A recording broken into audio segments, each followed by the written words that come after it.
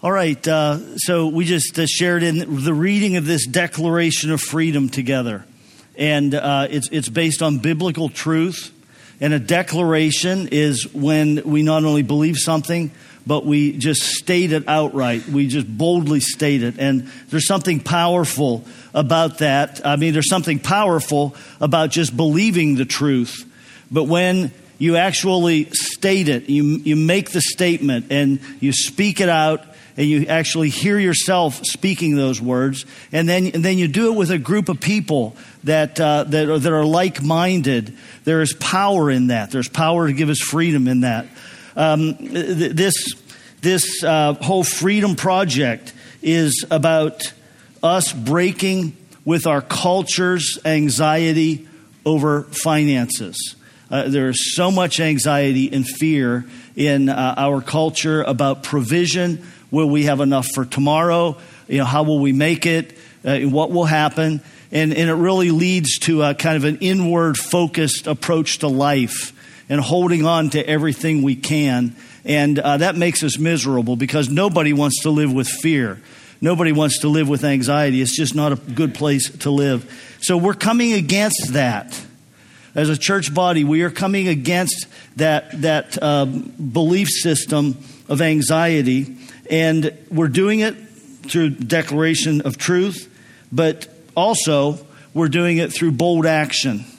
And the bold action that we're taking as a church body and as individuals within this church body is giving to the Freedom Project. And we believe that this is going to free ourselves personally. It's going to enable us to take a step ahead into freedom of trusting God and walking in God's abundance, in heaven's abundance. But it's also going to free our families. Future generations can be impacted.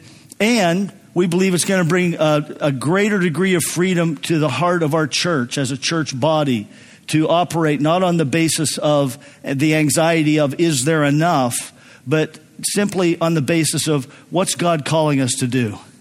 What's God calling us to do? There's enough for us to do what God's calling us to do.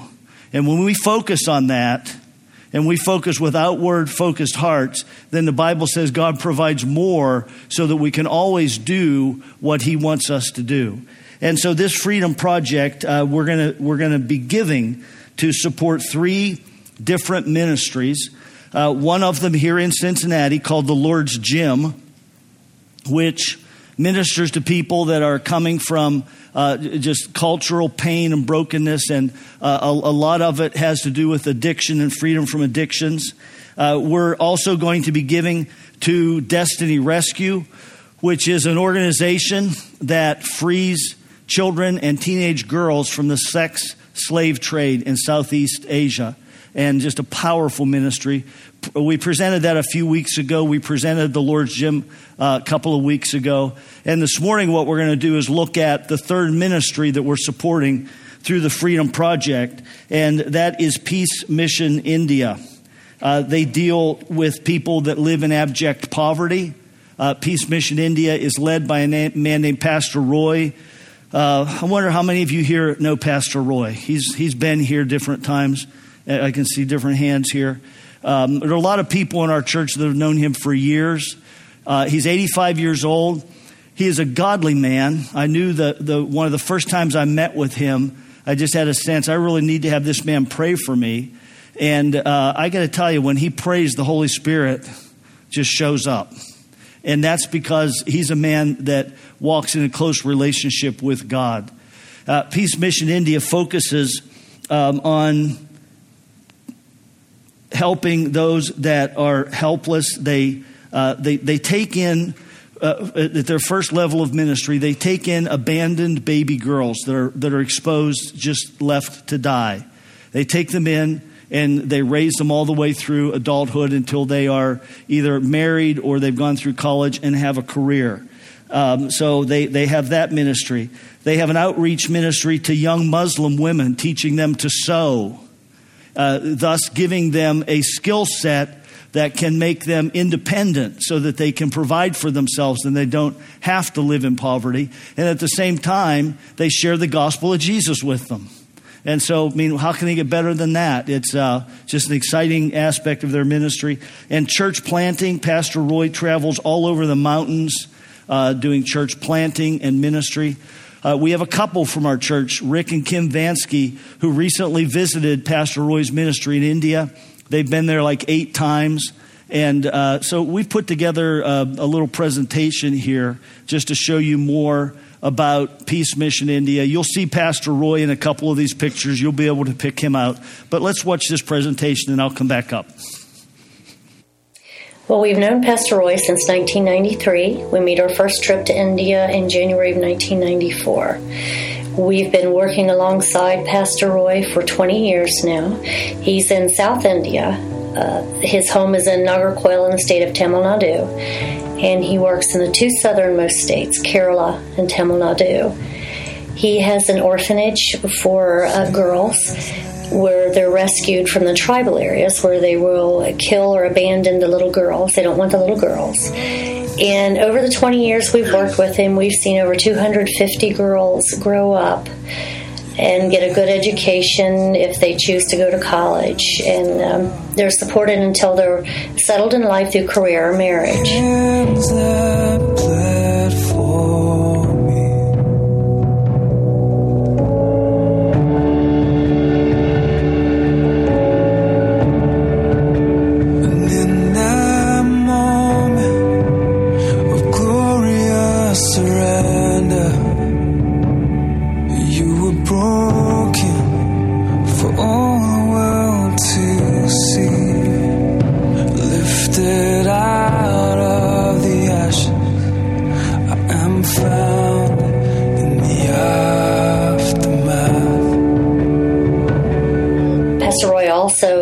Does church plants, and he has planted 14 churches now in those 2 states, and he's 85 years old now, still going strong, and of course it's all set up for everything to continue when he can no longer function in the capacity that he does now. For you chose to take the sinner's crown as you placed your crown on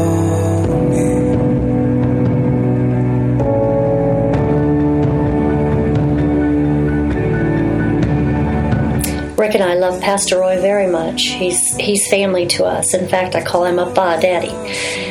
And I just want to encourage everyone to get involved because you will be blessed. And it's a mighty work that God is doing through Peace Mission. Lifted out of the ashes, I am found in the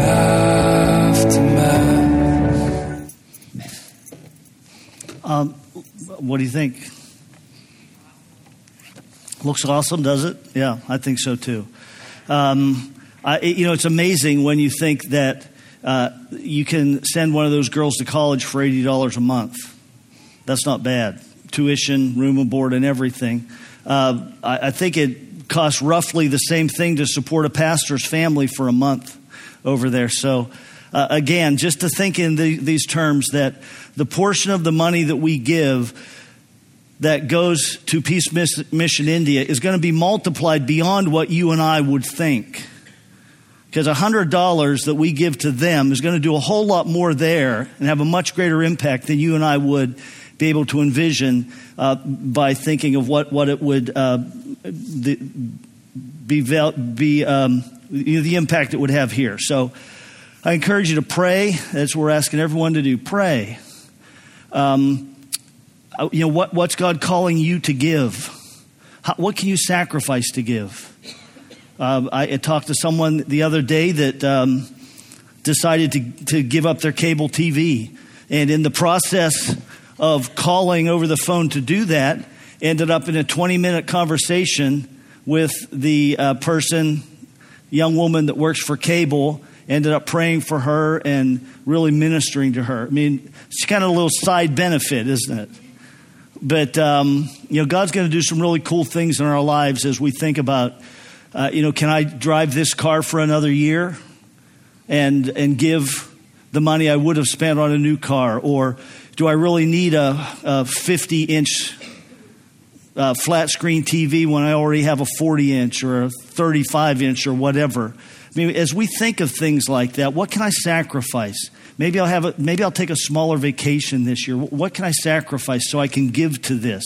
It's going to be an exciting thing, and it's going to bless our lives, and I believe God's going to pour blessing into our lives through this. So we have envelopes that have the Freedom Project name on them.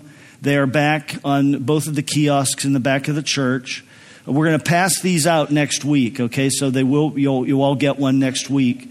But in case you can't be here next week or on Easter, we wanted to make sure you have access to some of the envelopes. We will receive this offering on Easter, okay?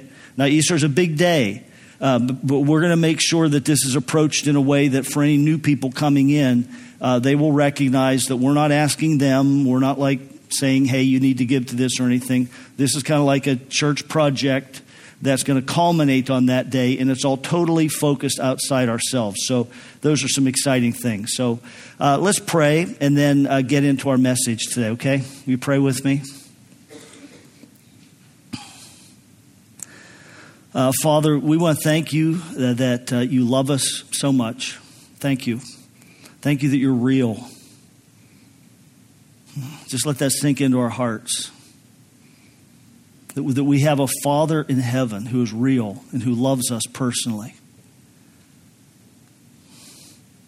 Thank you that you provide.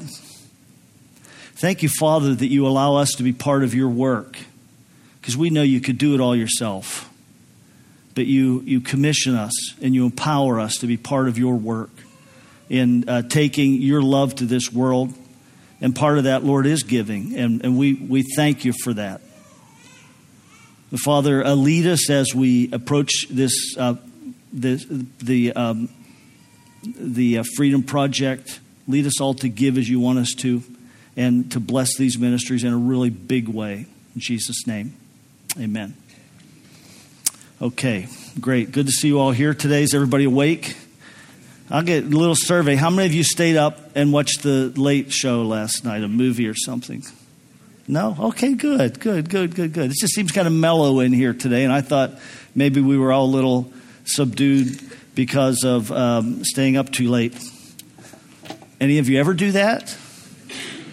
Okay, I do too sometimes. So, all right, we're going to talk about baptism. And, when I mention the word baptism, it really conjures up a variety of different notions in our minds. You may have seen the movie, Oh Brother, Where Art Thou? Or some other movie where there's like a Southern gospel baptism scene and singing, and everyone's gathered by a river or a lake or a pond. You may have been in a setting where baptism was much more formal than that, with a priest and robes and incense and candles and other much more formal setting. I wonder how many of you have ever been part of a hippie bathtub baptism? Anybody? Okay, some of you have. Any of you, none of you remember back in the 60s and 70s, people would get baptized in their bathtub all the time. Because there were just so many people coming to Jesus just in natural settings, and it was like, well, let's baptize you, which is a real legitimate thing to do. Well, our church has a young adults group that meets on Friday nights. 40, 50 of them pack into our house. And a couple weeks ago, normally Lori and I are not at home, but Lori had something to do, so I just stayed home. And I was in the bedroom, reading or something. And Wilson opened the door and said, "Dad, I'm going to baptize someone." And I said, "Oh, where?" He said, "In the bathtub." And so my first thought is, oh boy, the water's going to run over the sides of the bathtub and go down. And I'm going to have to replace the kitchen ceiling. But, awesome, man, go for it. And so they baptized 2 people that night. One of them had just come to the Lord that night in a powerful way. And God was really working in this young man's life in a just real demonstratively powerful way. And then another young woman that just came to know Jesus through the house group, the house church, a few months ago. So we're going to watch that right now. Someone took a video of it. There are like 40 of them crammed up in the hallway and around the steps. You can hear them all. But how many of you were there that night? Okay, Nico here, a bunch over here were there. All right, so let's watch this, just to get a picture of this way of baptism, okay? Believe that Jesus is the Son of God. Yes, I do. You believe He died for your sins. Yes, He did. And that He loves you. He loves me a lot. And He's currently ruling inside of you. Yes. All right, get hands up. All right.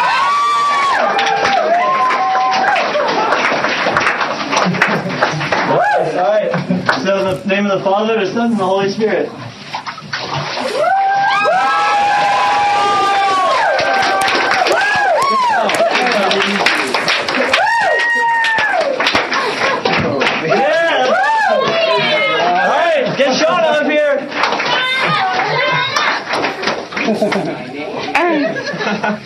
Awesome.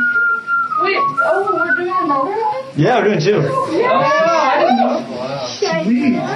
You need a sound. All right, Shauna, do you believe that Jesus Christ died on the cross for you? Yes. Do you believe that you are clean because of His sacrifice for you? Yes. I don't know what else I said last time. You said get in the tub. Yes. The kingdom is inside of you. Do you believe that? Yes. All right. Yeah, all right, get in there. All right, in the name, you ready? Yeah. In the name of the Father, the Son, and the Holy Spirit.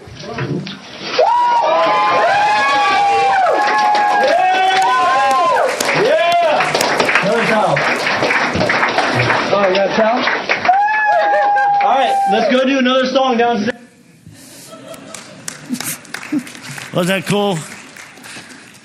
Yeah, they went down to do another song. I think they worshiped for 45 minutes. I had to go around and re-nail all the shingles of the house because they were vibrated off and everything, you know. Okay, so baptism is a picture. It's a picture of what Jesus did for us and what Jesus does in our lives individually. And it's important for us to have some understanding of baptism and the background of baptism. First thing I want to share with you is that baptism itself did not originate with Jesus and the apostles. Okay, it's not like they put a committee together and they were thinking, okay, now what can we do? And, Peter says, well, I think people ought to just raise their hand and that will be the sign that they're going to be a follower of Christ. And someone else says, no, I think they should have to turn around in a circle 3 times and jump up and down and they ended up with baptism. No, baptism was already in that culture. And the use of water for symbolism in religious experience, there's a certain respect in which that makes some sense. And there were events in the Old Testament that were forms of baptism that had washings and pourings of water over different things and different people. But baptism, as we know it today, is something that was vested with its meaning by Jesus, by what Jesus did on the cross. Now, the first time we see baptism used in the Bible, as we know it today, is a guy named John the Baptist. John the Baptist was really the last of the Old Testament prophets. You see, all the Old Testament prophets, Isaiah, Ezekiel, Jeremiah, they all prophesied the Messiah is coming. Messiah is coming. He's going to come someday. And you need to believe he's coming. Well, when John came on the scene, John, as the last of the Old Testament prophets, he says, Messiah is here. He says he's coming and it's close. And right now, what you need to do is you need to prepare your hearts and your minds because the Messiah is almost here. Kingdom is here. And so John baptized people. It was called a baptism of repentance. What that means is repentance means to change the mind and the heart, to reorient. And so John came saying, hey, listen, you need to reorient your heart because you don't realize it, but the Messiah is almost here. You can't just sit back. You have to actively engage with this faith that Messiah is coming. You have to reorient your heart and get ready because he's here. And so John was baptizing people with that message and having a great impact. And there's a revival happening in the nation because of John proclaiming the imminent approach of the Messiah. And people are repenting and they're turning from things in their lives that they know don't please God. And they're changing areas of their lives to line their lives up with what they know is going to be pleasing to God, and with what the Bible teaches about how God wants us to live, how he created us to live. And we look at a passage about John baptizing in Luke 3 and verse 16. He's mentioned in the other Gospels too, but here John is speaking, John the Baptist, and he says, I baptize you with water. Okay, I'm baptizing with water. He says, but one more powerful than I will come, the thongs of whose sandals I am not worthy to untie. He will baptize you with the Holy Spirit and with fire. Okay, now you think about it. John is the big deal of the day. He is the guy everybody's talking about. Thousands of people are walking miles and miles and miles just to hear John speak and to be baptized by him. And he says, hey, listen, there's someone coming. I'm not even worthy to untie this guy. I'm not even worthy to serve as his man butler. I'm not even worthy to help him get dressed in the morning. The one who is coming. And that one who is coming is Jesus. And John says, I'm baptizing with water as a symbol of a change of your heart and direction and preparation for the Messiah coming. When he comes, what he's going to do, he is going to baptize you in the Holy Spirit and fire. And the way the Greek language reads there, it's not like he's going to baptize you with the Holy Spirit and then at some point in time also he's going to baptize you with fire. It's one thing. He's going to baptize you with the Holy Spirit and fire. And so he's referring to one event, a Holy Spirit fire event. And in other words, Jesus is going to baptize us with the fullness of the kingdom of God. That's what he's going to do. When the Holy Spirit comes, and when a person comes to know Jesus, they are immersed into, when a person comes to know Jesus, they are immersed into the Holy Spirit. And the Holy Spirit is put into us. And what that means is the kingdom of God has come into our lives. We have become kingdom of God people. And with that comes fire. Now, fire does a lot of things. It cleanses, for one thing. So there's the implication of cleansing here. And in the context, it's definitely a cleansing type of a thing. Fire also represents passion. And what John is saying is, you're coming to me for baptism because you're changing your minds and you're saying, okay, Messiah's about ready to come. I want to be ready for him to get here. And so I really want to just be looking and ready for him to get here.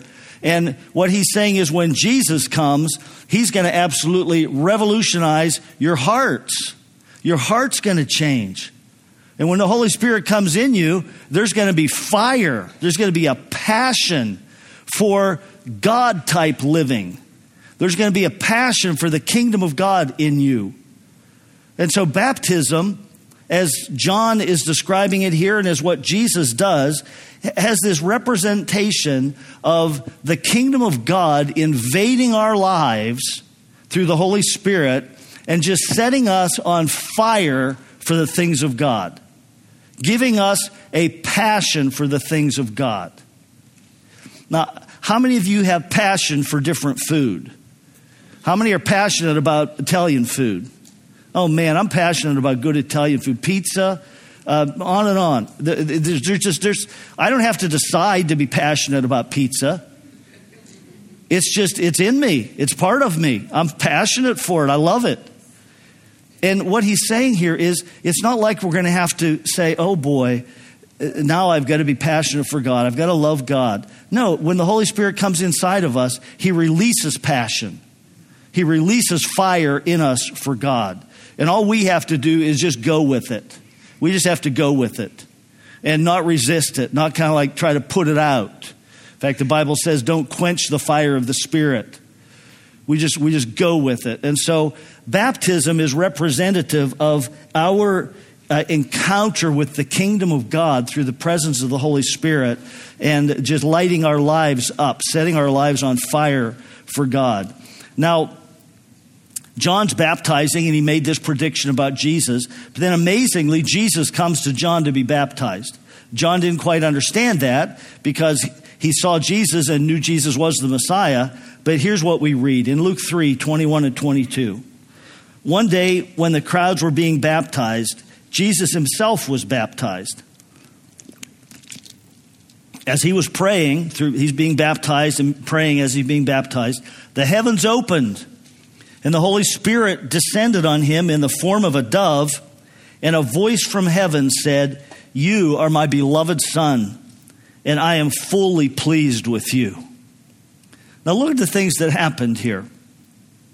Jesus is being baptized, and as he's being baptized, he's just saying, "Father, I love you. I'm here for you. I'm here to complete the mission you've given me, and I love you." And as he's being baptized, heaven opens up. I mean, there was something that happened, I believe physically, that happened that represented and spoke to the idea that heaven itself is being opened up and the kingdom of heaven is pouring into this world. That the kingdom of God is coming. And the kingdom of God comes into this world through Jesus. Now, for the next 3 years, Jesus operates in the presence and power of the kingdom of an open heavens. It says the Holy Spirit came and rested on him. And it says as a dove. Now, I know we all like the pictures of the doves, and doves are beautiful. But it doesn't really say that the Holy Spirit looked like a dove. Okay, it doesn't say that the Holy Spirit had wings and kind of flew down on him. It says the Holy Spirit, in a manifest presence of God, came down like a dove would come down. A very graceful, swooping, and then just a very light landing. And the Holy Spirit just came on Jesus. This was his anointing for ministry. This was his empowering for ministry. For the next 3 years, he goes everywhere he goes, he releases the kingdom of God. People are healed because in heaven there's no sickness. There's an open heaven. With Jesus, there's an open heaven. In heaven, there's no sickness. People's lives are restored. They are freed from demonic presences because in heaven, there's no bondage. They are given new understanding of truth of who God is because in heaven, there's no misunderstanding at all about who God is. Relationships are regenerated and formed because in heaven, relationships are all going to be right. So everywhere Jesus went, he has this open heavens. And the power of God is just flowing to bless people. So Jesus is baptized in one respect just to indicate the beginning of a new life. He was 30 years old. That was when, in the Old Testament, a man who was designated to become a priest, that's when he was old enough to actually enter the priesthood. And there were ceremonial cleansings and other things that occurred at that point. So there could even be some implication of that in Jesus' baptism. But he's entering ministry, and God the Father speaks his blessing over him, and Jesus was baptized in order to do that. Now, I think there's another facet of the significance of his baptism, and that is this, that Jesus identifies with us in our sin. Jesus never sinned. He had never sinned to this point, and he never does sin. But when Jesus goes to the cross, he's going to experience sin. He's going to experience the power and the presence and the awfulness of sin. And he's going to die for our sin. It's your sin and my sin that he experiences when he goes to the cross. Dies for our sin. And so his baptism was in a sense, him identifying with us in our need for cleansing and freedom. So Jesus goes through his ministry, and then at the very end of his ministry, right before he goes back to heaven to be with the Father, he gives us these instructions in Matthew 28. He said, "I've been given complete authority in heaven and on earth. Therefore go and make disciples of all the nations, baptizing them in the name of the Father and the Son and the Holy Spirit. Teach these new disciples to obey all the commands I've given you, and be sure of this, I am with you always, even to the end of the age." So Jesus says, first of all, okay, that open heavens for my baptism, it's open all the time now. It's open not just for me, but it's open for you, my followers. And he allows us to walk in his authority of an open heaven, where we can, through his authority, release the things of heaven into this world. And part of that is to bring people to faith in Jesus, where they become his disciples. And he says, when someone becomes my disciple, he says, I want them to be baptized just like I was baptized. And you know, Jesus didn't baptize people during his ministry, but his apostles did baptize people. And so there were people that came to Jesus and his apostles baptized. So just like my apostles baptized them. And just like the church down through history has baptized. So when a person is baptized, what we're doing is identifying ourselves as followers of Jesus Christ. You know, Jesus was baptized. His apostles baptized people. People through church history have been baptized. I want to get in on this thing. I want to be part of it. And when I am baptized, that's a public statement that I've received Jesus into my life. And I want to experience kingdom life. And I want to walk in his authority. And so baptism speaks to the new life that we receive. It's a statement of a commitment to follow Jesus, but it also speaks to the new life we've received. Now, baptism is about cleansing. That's the water symbolizes inner cleansing for us. And in Titus 3, it's important to point this out. We read this. It says, he saved us, not because of the good things we did, but because of his mercy. He washed away our sins and gave us a new life through the Holy Spirit. Now, I read that verse to you because I want to point out that we are not saved through baptism. Baptism doesn't save us. It's not like, well, I was going to hell right up until the moment I was baptized. I didn't know God. And then at that moment I was baptized, I was saved. And now I'm going to heaven. It's not like that. Not unless I wasn't a believer until that very moment in time. And at that very moment in time, I realized who Jesus was. And as I was going under the water, I'm saying, Jesus, I accept you. Then baptism and salvation would happen at the same moment then. But we generally view salvation as something that happens prior to baptism. And it's not based upon anything we do. It's not the good works we've done. It's not the religious rituals we do. It is just putting faith in Jesus. And he cleanses us. We're forgiven for our sins and we're completely cleansed. And so baptism is a cleansing. And it symbolizes cleansing. It symbolizes the cleansing that we receive through Jesus. It also represents us coming into a new family relationship. In John 3:3, Jesus said, in response to this man that was asking him some questions about knowing God, and Jesus replied, I assure you, unless you are born again, you can never see the kingdom of God. Now, being born again is a spiritual thing. This man misunderstood it. He thought it was physical, and he said, well, how can I get back into my mother's womb? That can't happen. This is a crazy statement. But what Jesus was saying was, when you're born the first time, you are born physically into the world, into a fallen world. And you're born into a family within that fallen world. Now, when a person comes to receive Jesus, when we say to Jesus, Jesus, I acknowledge my sin, and I acknowledge I need to be forgiven. I need you in my life to give me new life. Come into me, Jesus, and give me life. When we do that, in a moment of time, that happens in an instant of time, we are forgiven, we are cleansed, and we are born into God's family, into God's kingdom. So that all happens in a moment. Now, it might take a long time of preparation. I might be studying the Bible and going to church and thinking about that for a long time. I might even believe all the truths of the gospel for a long time before I actually humble my heart and say, Jesus, I need you. I want you in my life, and I accept you into my life. When that happens, it happens in a moment of time, and we come into God's family. And that's what we believe that's what baptism symbolizes. It symbolizes that new birth of coming into God's kingdom and into God's family. Now, just asking what it looks like, I'm just going to look at one passage with you about that in Acts 8. There's a real cool story here of Philip, who's riding along in this chariot with an Ethiopian official. This guy's a high-ranking official, and he's a eunuch, but he's a high-ranking official in the court of this queen in Ethiopia. And Philip is sharing the gospel with him, and he's starting to understand Jesus died for him. And so he's come to believe that now as they're riding along.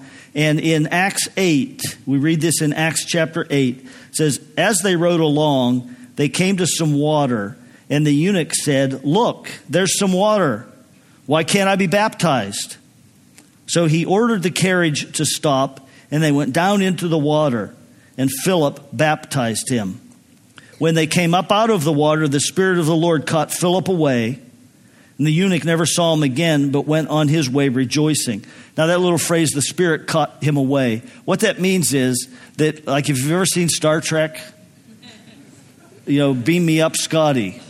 Okay, Philip is standing there 1 second, and I don't know if it would have been a slow dissolve like on the transporter in Star Trek, or if he was just gone just like that. But let's just think it's a slow dissolve. Philip is standing there 1 second, and he just kind of like, he's gone. The Lord took him and put him somewhere else. That's kind of a cool thing, isn't it? I think. I'll let you try it first. How's that sound? But so Philip's gone. But what does this guy that's just been baptized do? It says the eunuch never saw him again, but he went on his way rejoicing. Why? Because he knew Jesus now. He knew Jesus, and he had just stated this publicly through his baptism. So everyone that is in his official court and all of his attendants are there to see this, that he is now a follower of Jesus Christ. And that is cause for rejoicing. And that's really the way we approach baptism here. We try to make it a very joyful event and an exciting event. And it's a time when we worship. In fact, I'm going to show you a short video of a recent baptism here. When we baptize, we have the whole worship team here, and they're playing the whole time. And the baptistry is right here, under the floor right here. So we fill this with water, get the water up to the right temperature, and we worship. And the people who are going to be baptized go into the water. They're baptized, and it's just a very joyful, wonderful event. Now, we're going to baptize the evening of Good Friday. You can see in your program there are 2 classes. We do want you to go to one of those just because we want you to get as much out of this as you can. And if there's anybody here that night that just accepts Jesus that night and they want to get baptized, I'm good with that too. But if you know Jesus already and you know you're going to be baptized, we want you to take this class so you can be really fully prepared for it. So our approach is to baptize those who are old enough to know what they're doing. So we don't baptize babies. Some traditions do. We don't have any big argument or fight with them, but we've decided not to. We dedicate infants. We'll anoint them with oil and lay hands on them and pray for them in what we believe is a very significant spiritual moment. But we baptize those that are old enough to understand. We baptize by the method of immersion because we believe it best describes what we want to describe with it. And so right now we're going to watch this short video, and then I'll come back up and conclude.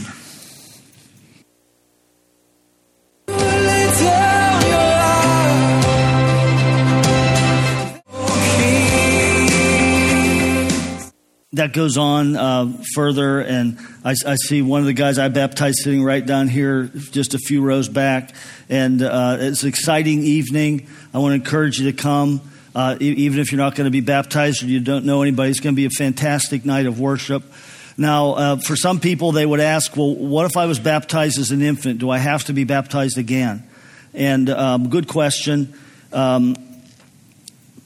First, I want to say, because we believe baptism is a symbol, that it's not a transmission of grace. There's not like you got saved that moment type of a thing.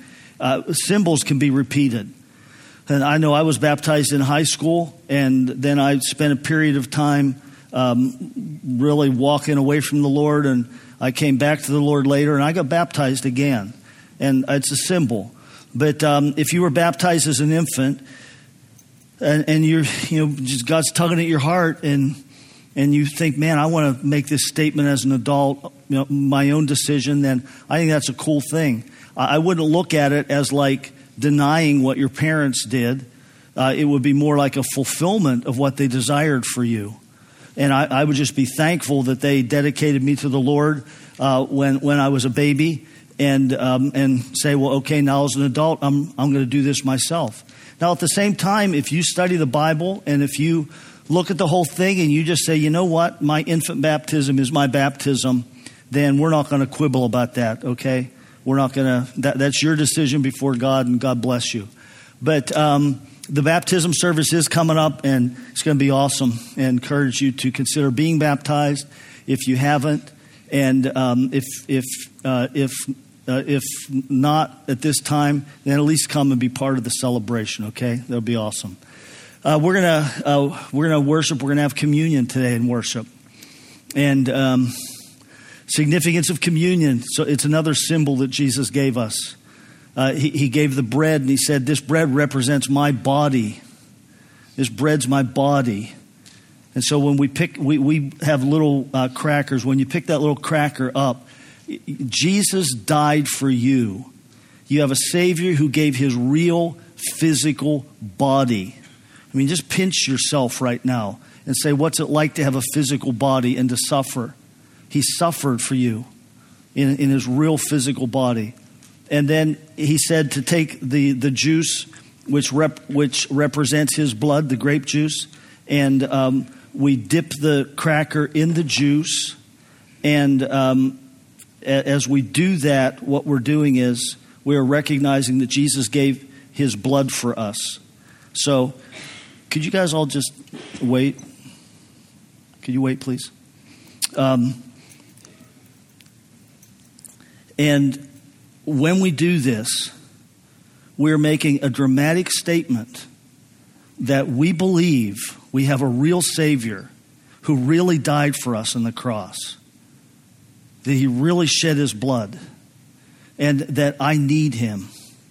And for anybody who has opened their heart to Jesus, you're welcome to take part in this, and we want you to.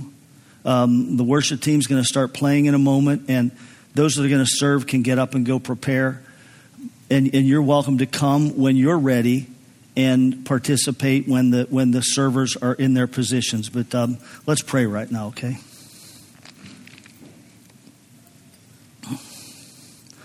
Father, we want to thank you for your goodness. Thank you for your love for us. And we want to worship you right now. We want to worship you through communion and just say, thank you, Jesus. Thank you for dying for us. And we want to worship you through a song, just turning our hearts to you and declaring how wonderful you are and how awesome you are. We worship you, Lord. In Jesus' name, amen.